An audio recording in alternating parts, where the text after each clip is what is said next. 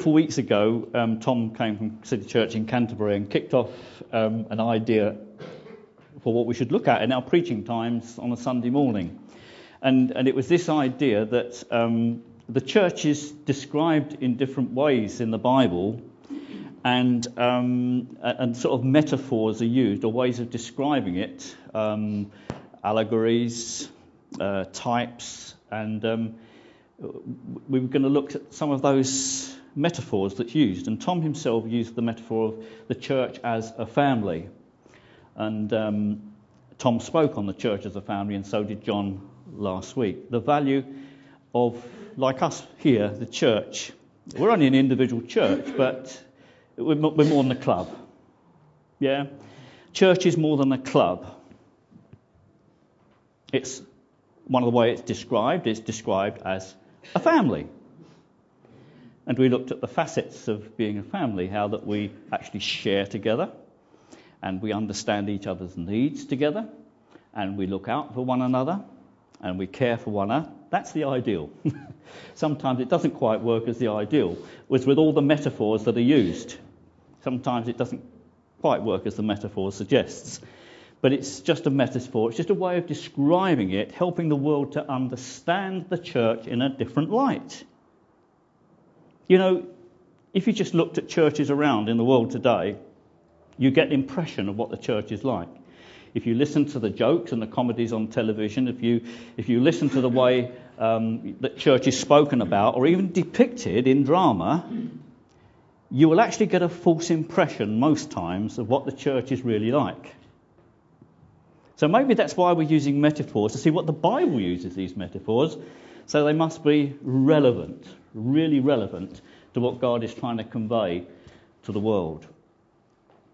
The church is also described as a building which is being constructed, and the keystone of that building is Jesus Christ, and all the other bricks laid whichever way, that way laterally, or that way laterally, or that way vertically, it all keyed from one stone, and the Bible is telling us that that stone is Jesus Christ. He's the keystone. So the church is described as a building, so actually putting in place the importance of Jesus in whatever we do. Like in worship this morning, we make a lot of Jesus because he's the one that's made all this possible. And we cannot go any further without him. The Holy Spirit would tell us that without him we can do nothing. Without him we cannot do nothing. My remit this morning is to do the first in a couple of bits on the church as the bride of Christ. And I want to say this at the outset, I'm not seeking to put down any doctrinal pillars, as it were. Because here we have a way of describing the church, something that God has used uniquely to describe what the church is like. And so we're just going to look as quickly as we can this morning at what the Bible says to actually bring this thought to the forefront. If you'd like to turn in your Bibles to John 3, I'm really not going to take up any points this morning really from the New Testament, because that's Steve's job. Yeah? So I don't want to whip the ground from under his feet. That'll be part 2 next week. My remit this morning is to look into the Old Testament and see what we find there. But we need to get a place to push the boat out from. All right? And to see what it says. So we turn to John 3 and about verse 26, 24, something like that.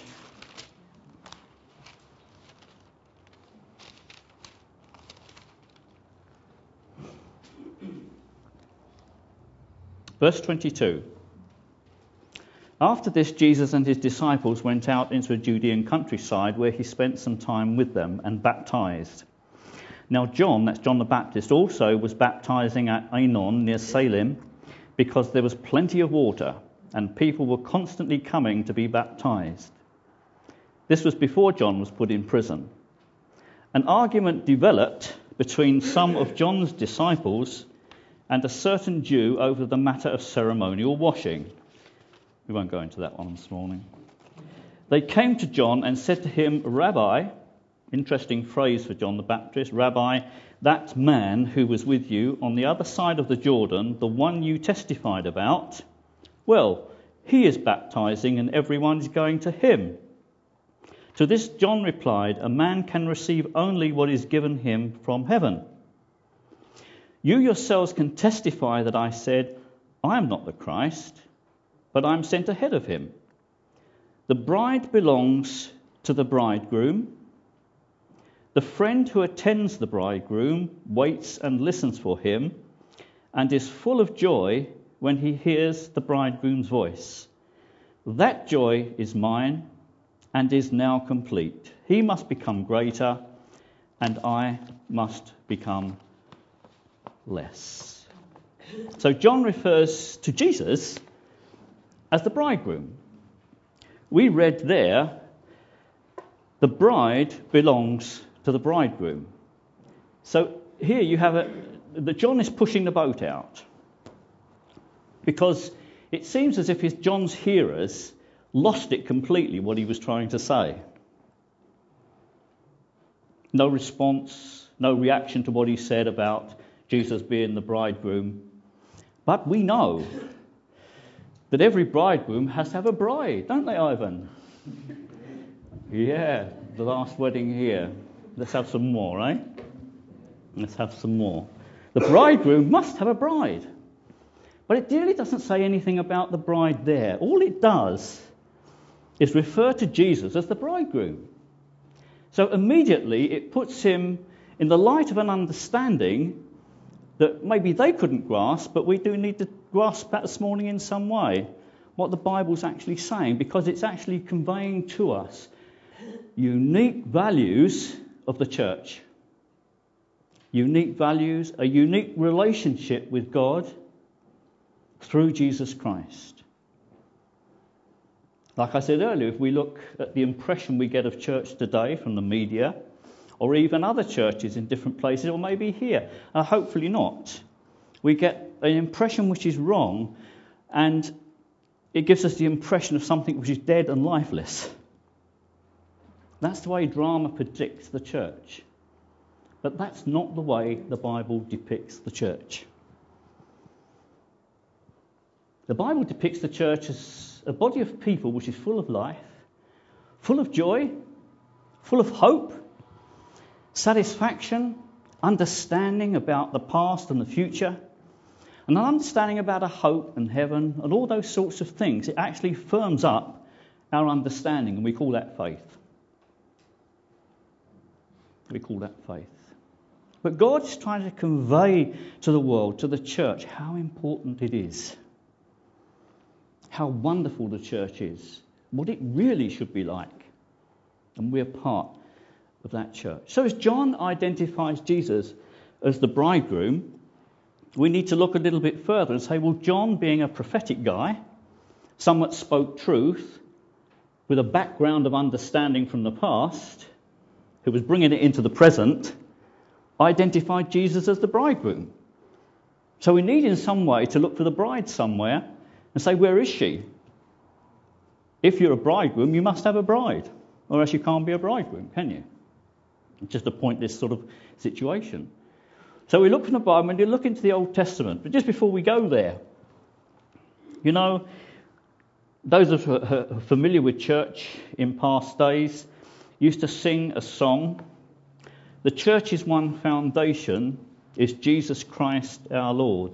She is his new creation by water and the word. From heaven he came and sought her to be his holy bride, and with his own blood he bought her, and for her life he died. Do you remember that? Remember that song? From heaven he came and sought her to be his holy bride. So if we can look at the bride and the bridegroom, if we look at this metaphor and see what it explains to us. Throughout the Bible, there are lots of interesting verses wriggling around in different places in the Bible, which sort of bring this metaphor into the fore. Some we can understand, some we find it more difficult to understand. And so I'm going to look at those which are probably a little more easier to understand this morning. A little while ago we looked at Ruth and Boaz. And with all the difficulties, with all the hurt and the upset, we had to say, after we'd looked at the marriage of Ruth and Boaz in the Bible, there was a marriage made in heaven. Now that's a phrase we're familiar with. But it's only by looking at that story from the outset and look at it in the context of where God was working, could we really say that the marriage of Ruth and Boaz was a marriage made in heaven for a purpose. For a purpose then and a purpose today. And then Steve brought us interesting points about the genealogy of Ruth and Boaz and how from that line of people Jesus was born. And so if we looked in the New Testament and read back of the genealogy, we could trace in the line of Jesus Ruth and Boaz. Great, tremendous. So we have to say, in a sense, the marriage made in heaven. A marriage made in heaven. If we went back to the beginning of the Bible, we'd see a little verse wriggling there in the marriage in Adam and Eve. Now, they were the first people to experience marriage. They didn't have a wedding. They had a marriage but not a wedding. But when Adam saw what God had done in Eve, he said, "This is bone of my bones and flesh of my flesh. This is another part of me. This is actually me in a different form." And so they called her Eve. He called her Eve. Bone of my bone and flesh of my flesh. And sometimes that phrase that is used to describe the church. From heaven he came and bought her to be his holy bride. Yeah? And so we say the church is in actual fact, when we look at all the facts, we look at what the Bible says, the church is bone of Jesus' bones and flesh of his flesh. And we'll see just a little bit more that and a little bit later. Now don't take that too practically because it's more spiritual than practical. If you get my meaning. It's helped to give us an understanding that we're uniquely united to Jesus Christ. And without him, we would be nothing. We wouldn't be in the family of God.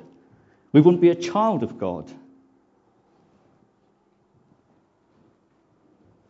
So the church, marriages, Ruth and Boaz, Adam and Eve. And one we're going to look at last of all this morning is that's the marriage of Isaac and Rebecca. So in the Bible, the church is referenced as the bride. The New Testament reveals what is typified in the Old Testament, and it was John the Baptist who initially put a certain meaning into the followers of Jesus Christ as being the bride of Christ when he spoke of Jesus being the bridegroom. You cannot have a bridegroom without there being a bride.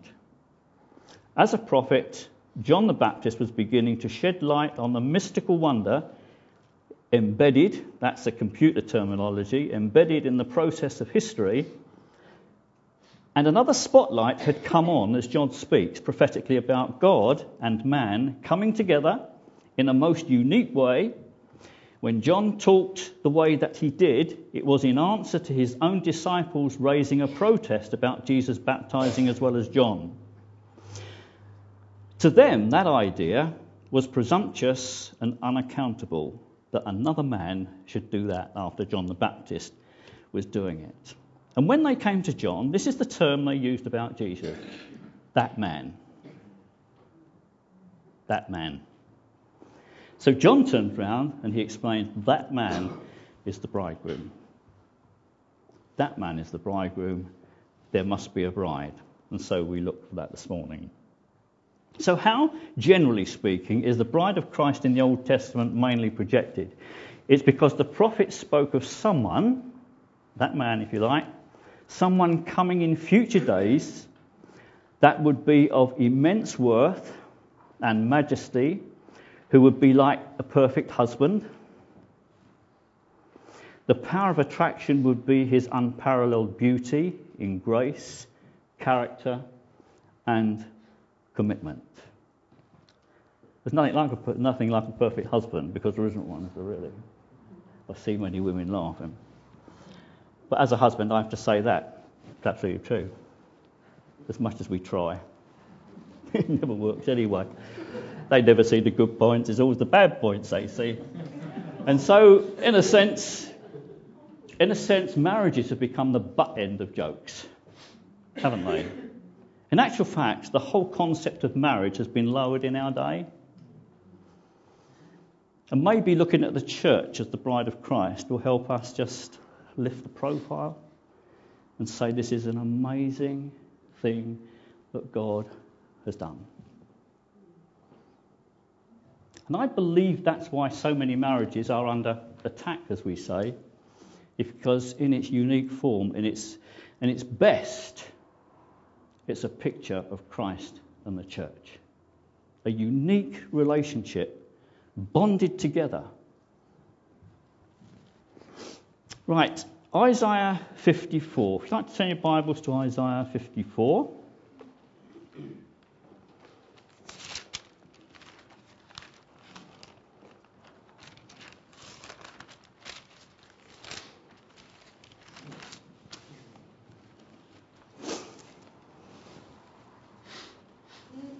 Isaiah 54 verse 1. Sing, O barren woman, you who never bore a child. Burst into song, shout for joy, you who are never in labour, because more are the children of the desolate woman than of her who has a husband, says the Lord. Enlarge the place of your tent, stretch your tent curtains wide, do not hold back, lengthen your cords, strengthen your stakes, for you will spread out to the right and to the left. Your descendants will dispossess nations and settle in their desolate cities. Do not be afraid, you will not suffer shame. Do not fear disgrace, you will not be humiliated. You will forget the shame of your youth and remember no more the reproach of your widowhood, for your Maker is your husband, the Lord Almighty is his name. For your Maker is your husband, the Lord Almighty is his name. So what are all those strange verses about? The nation of Israel was, in its ideal, meant to be like a bride to God, in this way that it had a unique relationship with God. God has said, you are my people. In Hosea, we see a different light on the subject of Israel because they forsook God. It was given to Hosea to actually work this out in drama. That actually, Israel was a nation that had rejected God. They'd committed adultery against God. And so you have the idea of marriage and wedding in that scenario. But here it puts down, your Maker is your husband. Now we have to say, Isaiah 54 follows Isaiah 53. And just to explain quickly, Isaiah chapter 53 graphically prophesies the death of the Lord Jesus Christ, which changes the course of history and redeems the fallen state of the world, giving life to the church, which is declared in this next chapter. So all that Jesus did, or all the prophet looked at, he foresaw all that was going to happen in the future to Jesus. And he said one thing, about this I must sing. About this I must sing. And so he said, sing. Sing, barren woman, you who never bore a child, burst into song, shout for joy, you were never in labour. And so what is it all about? Well, this joy in a supernatural community. Joy in a supernatural community. We've had that this morning, haven't we? We've been singing about it. I didn't talk with Steve about the songs this morning, but we had this focus on joy. We had this focus on a supernatural community because the person who was unable to bear children now bore children more than she could understand. And Isaiah the prophet has a background of thought here. He said, I'm thinking about Sarah. She couldn't have children, but miraculously, supernaturally, she had Isaac. And that's important as we look later at Isaac and Rebekah, which is saying Isaac was the son of promise. and from him all the nations of the world will be blessed. And they would be more numerous than the stars in the sky and the sand on the seashore. The family would be so big. The family would be so big, so great and wonderful would be the work of God. So great and wonderful and marvellous. But he also mentions the husband in this verse, because more are the children of the desolate woman than of her who has a husband, says the Lord. So the word husband's mentioned again. And so what it's saying really that through Jesus, something supernatural and miraculous is going to happen in terms of people and in terms of the way that I'm going to restore this world to myself. I'm going to take the mess out of this world. I'm going to restore it to its former glory. So you have joy within a supernatural community. Sing with joy. That's why we're joyful this morning. Amen. Whoa, were we joyful. Hallelujah. Second point, expansion and expectation of growth. Verse 2, enlarge the place of your tent, stretch your tent curtains wide, do not hold back, lengthen your cords, strengthen your stakes. The whole idea is of a man whose family's growing, a wanderer in the desert who lives in a tent, and his family's growing so much that he's got to enlarge his tent. And so here's the expectation of an expanding community. This should be the mindset of the church, us if you like. And so we look into the future. Will we be here in a year, 2 years' time, 3 years' time? We expect the church to grow. With the real power of the Holy Spirit and the honour to Jesus, the church will grow. If we don't give Jesus his rightful place, the church will not grow, and it will die. And so we're called to honour God through Jesus Christ, to lift up the name of Jesus, to praise him alone in our worship, because we're in expectation of growth. Thirdly, confidence for the future, which is secured by an almighty husband, creator, redeemer. Verse 3, for you will spread out to the right and to the left, your descendants will dispossess nations and settle in their desolate cities. That could have happened to Israel in a very real way, and it did partly, and it did happen in certain places and there. But God has given a greater purpose to the church, a greater purpose than Israel could manage, because we have the Holy Spirit and we've worshipped God and celebrated the coming of the Holy Spirit. So we need confidence for the future, which is secured by an almighty husband and creator. Because we noted in verse 1 it had to do with the family, and it had to do with procreation, and it was identifying the family as a wonderful thing where God, in Jesus Christ, is identified as the husband. So all that supernatural community, all those people are going to be bought because of Jesus, who is the bridegroom. Now it uses the metaphor in slightly different ways, husband or bridegroom. And the Bible doesn't differentiate to give us a doctrinal pillar about this. What we're actually seeing is the character brought out, the character of Jesus being brought out in different ways, so we can appreciate who we are in Jesus Christ and what he wants us to be. So that's Isaiah 54.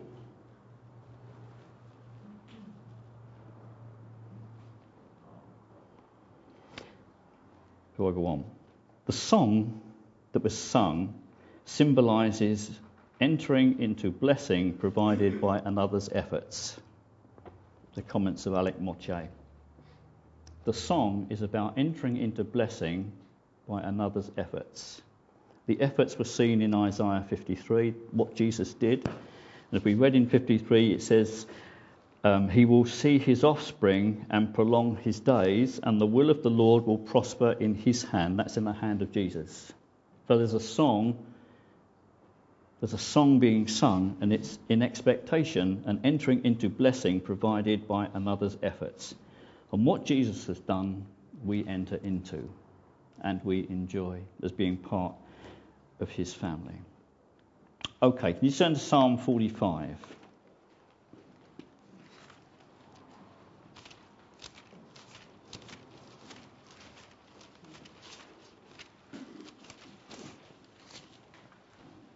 If you've got a little introduction line before the psalm begins, in my Bible it says, "For the director of music to the tune of lilies." I wonder what that tune is. You know that one, Steve? No? Okay. "Of the sons of Korah, a maskil, a wedding song." A wedding song, composed for a wedding. You know, a song for a wedding. And verse 1, I think, is a lovely verse. "My heart is stirred by a noble theme as I recite my verses for the king. My tongue is the pen of a skillful writer." And when I read that verse, I thought of Helen's poem last week. When she read it, it was like the tongue of a ready writer speaking about a relationship that she'd come into, which is more wonderful than she could understand. And that's all her words this morning. And prayer. My heart is stirred. It's so good. Is your heart stirred as you look at the church today? "My heart is stirred by a noble theme as I recite my verses for the king. My tongue is the pen of a skillful writer.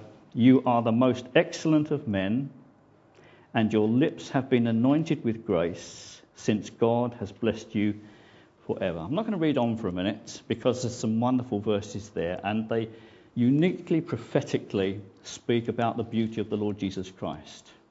They speak about him as a perfect man, a majestic man, someone to whom you could enjoyably form a relationship with. There's a verse I just want to look at. Verse 8, we'll begin from there. This is almost like the bridegroom preparing himself for marriage. "All your robes are fragrant with myrrh and aloes and cassia, from palaces adorned with ivory. The music of strings make you glad. Daughters of kings are among your honoured women. At your right hand is the royal bride in gold of Ophir." I believe the daughters of kings are among your honoured women are the same as the bride in the second half of that verse, just described in a different way. The daughters, that's what Psalms do very often. They say one thing and then they explain it afterwards. Daughters of kings among your honoured women. I think we could name many princesses today who are real and true believers in the Lord Jesus Christ. And I believe that daughters of kings are among the followers of Jesus Christ. Sons of kings are amongst the followers of Jesus Christ. But you see, we belong to a weird family where women are sons and men are brides. Yeah? Where women are sons and men are brides. But this is terminology from the Bible because it wants to convey to us that sons take the inheritance. So it means that women do too. It tells us that the husband, the men are brides, which means to say that they can have this unique, intimate relationship with Jesus Christ, which is described in the context of marriage. Real, true marriage, where men can be brides. Weird family. There's a big, long thing on Google. If you look up "my weird family," you'll see about 47,000 people telling us what their weird family's like. Well, you can tell your people you belong to a weird family, can't you? Well, not really. It's the most unique family that we belong to. Most unique family. But it says there, daughters of kings are among your honoured women. At your right hand is the royal bride in gold of Ophir. So it tells us that now the bridegroom is a royal bridegroom.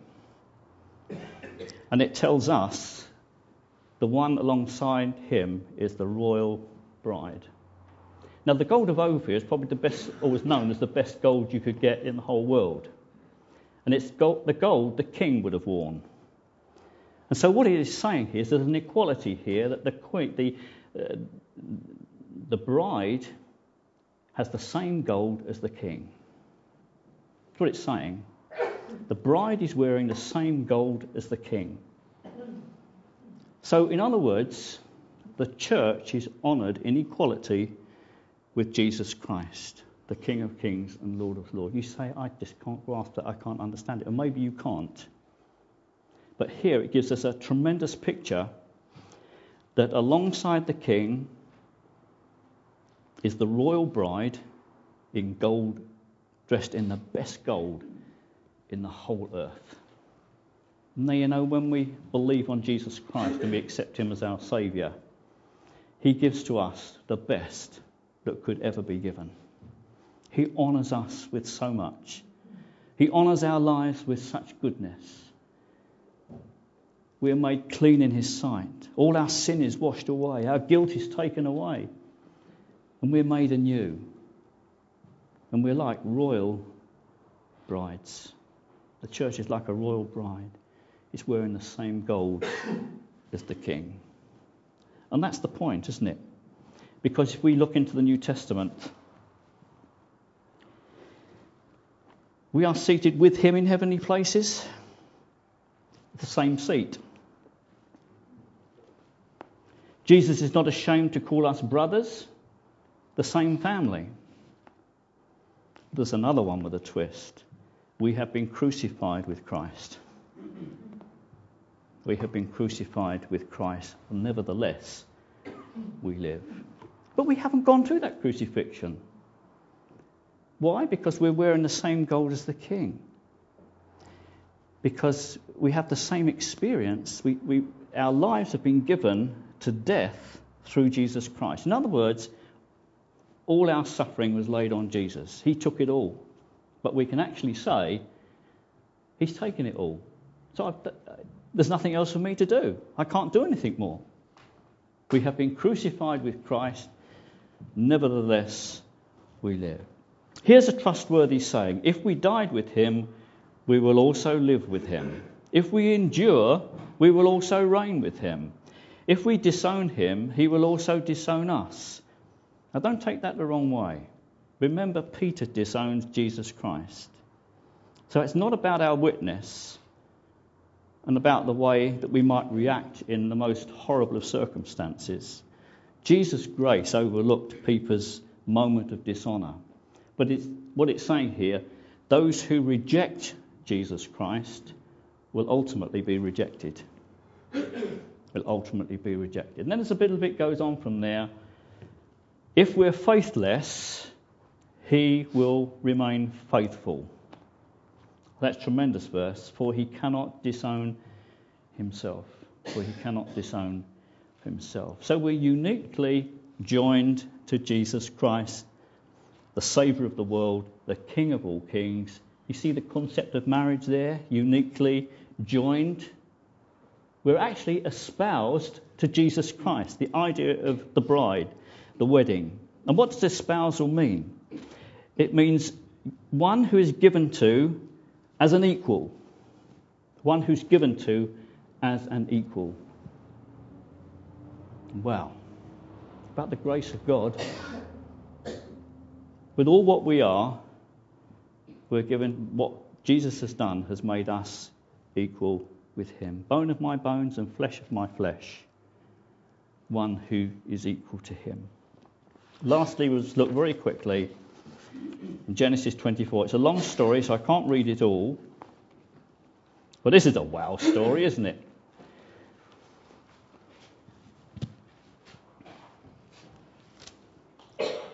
In Genesis 24, we have a unique set of circumstances that brought a man and a woman together. Abraham, we've heard of Abraham, I'm sure you've heard of Abraham. Abraham had a servant. Abraham, well, he was very old. It tells you that in verse 1. But something needed to be done. He had a son, Isaac, and I called him the son of promise earlier on because God told Abraham to sacrifice his son, but God gave something to come in his place. And so there is a picture here of God who gave his son. But you see, the picture can't destroy the real thing. because Jesus was actually sacrificed for us. So the son of promise, Isaac, he come to the point in his life, 40 years of age, and he hadn't got a wife. And so his dad, Abraham, said to his servant, I want you to go and get a wife for my son. I want you to go and get a wife for my son. And so he sent him off. He took 10 camels and off he went. Before he went, the servant raised the question of willingness. And this is what he said. Now look, he said, you've told me to go and get a wife for your son Isaac. What if she won't come? And then Abraham said to his servant, because you've sworn an oath to me that you will get a wife, you're released from that oath if she won't come. So it depended on her willingness to come. It depended on her willingness to come. Abraham gave instruction to his servant that she was not to be pressurized into this, but he was also looking for a positive outcome. God will give you success, he said to his servant. God will give you success.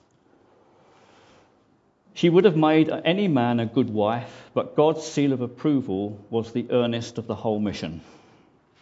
Okay, servant took 10 camels. Camels drink about between 20 and 50 gallons of water a day.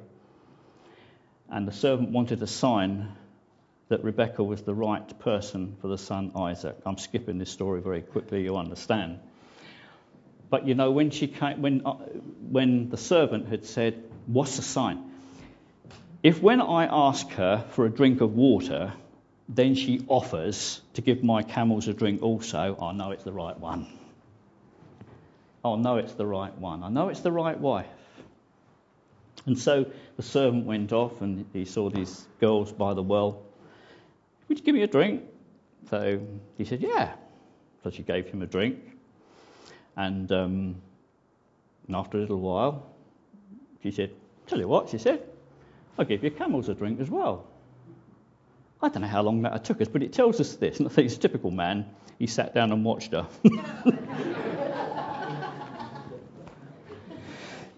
He sat down and watched her. I don't know how many journeys she must have weighed.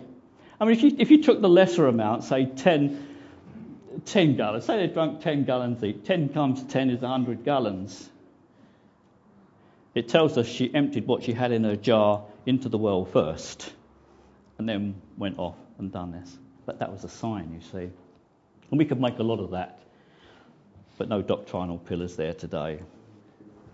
But this she was open to, and that was God's call on her life. God's call on her life as he relayed the experience of his mission and how that God led and guided him through prayer and interaction with God himself. She was open to God's call on her life. I wonder if you'd be open to God's call on your life today, to realise that maybe you're here and God wants to speak to you.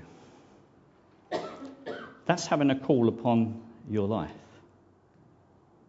And God is still calling people to himself today.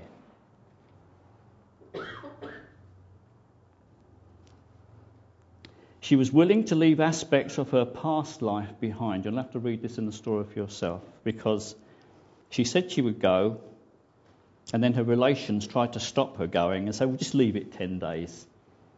And so there was a bit of kerfuffle about this, whether she go now, 10 days' time. And so they said, let's ask the girl herself. And this is the phrase I just want to rest on and to leave us with today. Will you go with this man?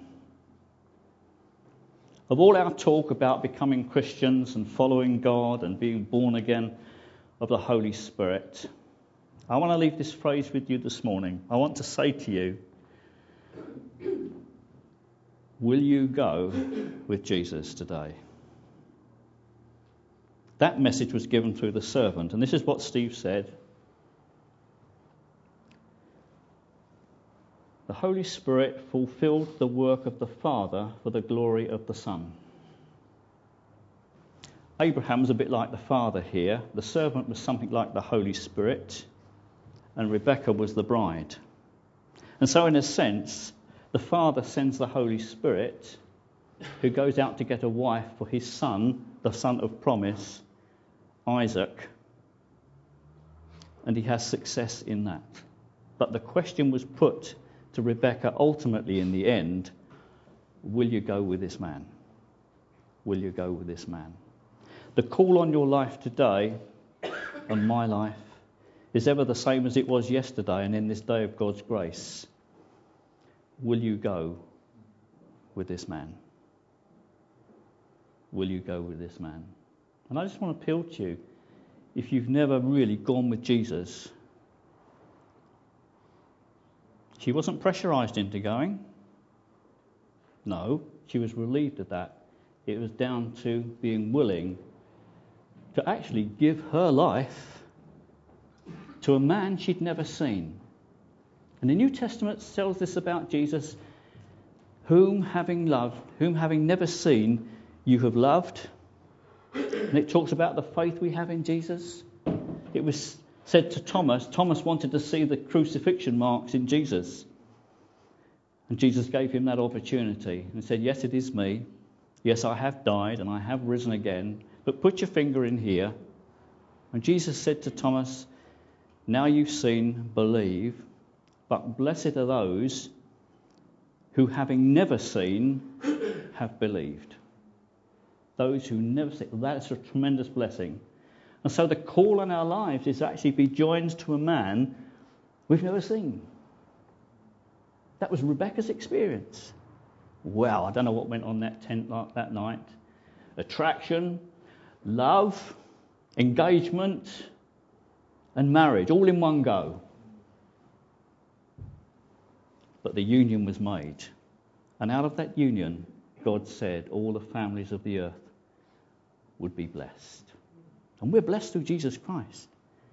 So we see it's a wonderful metaphor, but at the heart of it is that you and I have such a unique, close relationship with Jesus Christ that outstands any traditional church, that outstands any impression that we might have, and it's based on love. And it's based on God's love for us. So, I don't know what you think. Do you think that the idea of the church as a bride is seen in the scripture? I think it is, because some people say it isn't there. But I said, I'm not putting down the doctrinal pillar here. We're seeing something wonderful. God's creating such a unique and wonderful family, and we're part of that. Thank you. Father, we just thank you. We thank you, Father, for our lovely Lord Jesus. Our hearts are stirred as we think about him, the most excellent of men, and grace on his lips. Thank you, Lord Jesus. We worship you and honour you today. Help us to understand more, Lord. Help us to dig in your word and to find what's there for us. So we appreciate again the coming of your Holy Spirit and the joy he gives, for the opportunities we have and the family we belong to and what's out there in the future. Thank you, Father. We're not dismayed by the stories we read because it's all in your hand. For your Maker is your husband. Thank you, Lord. Thank you, Father. Thank you.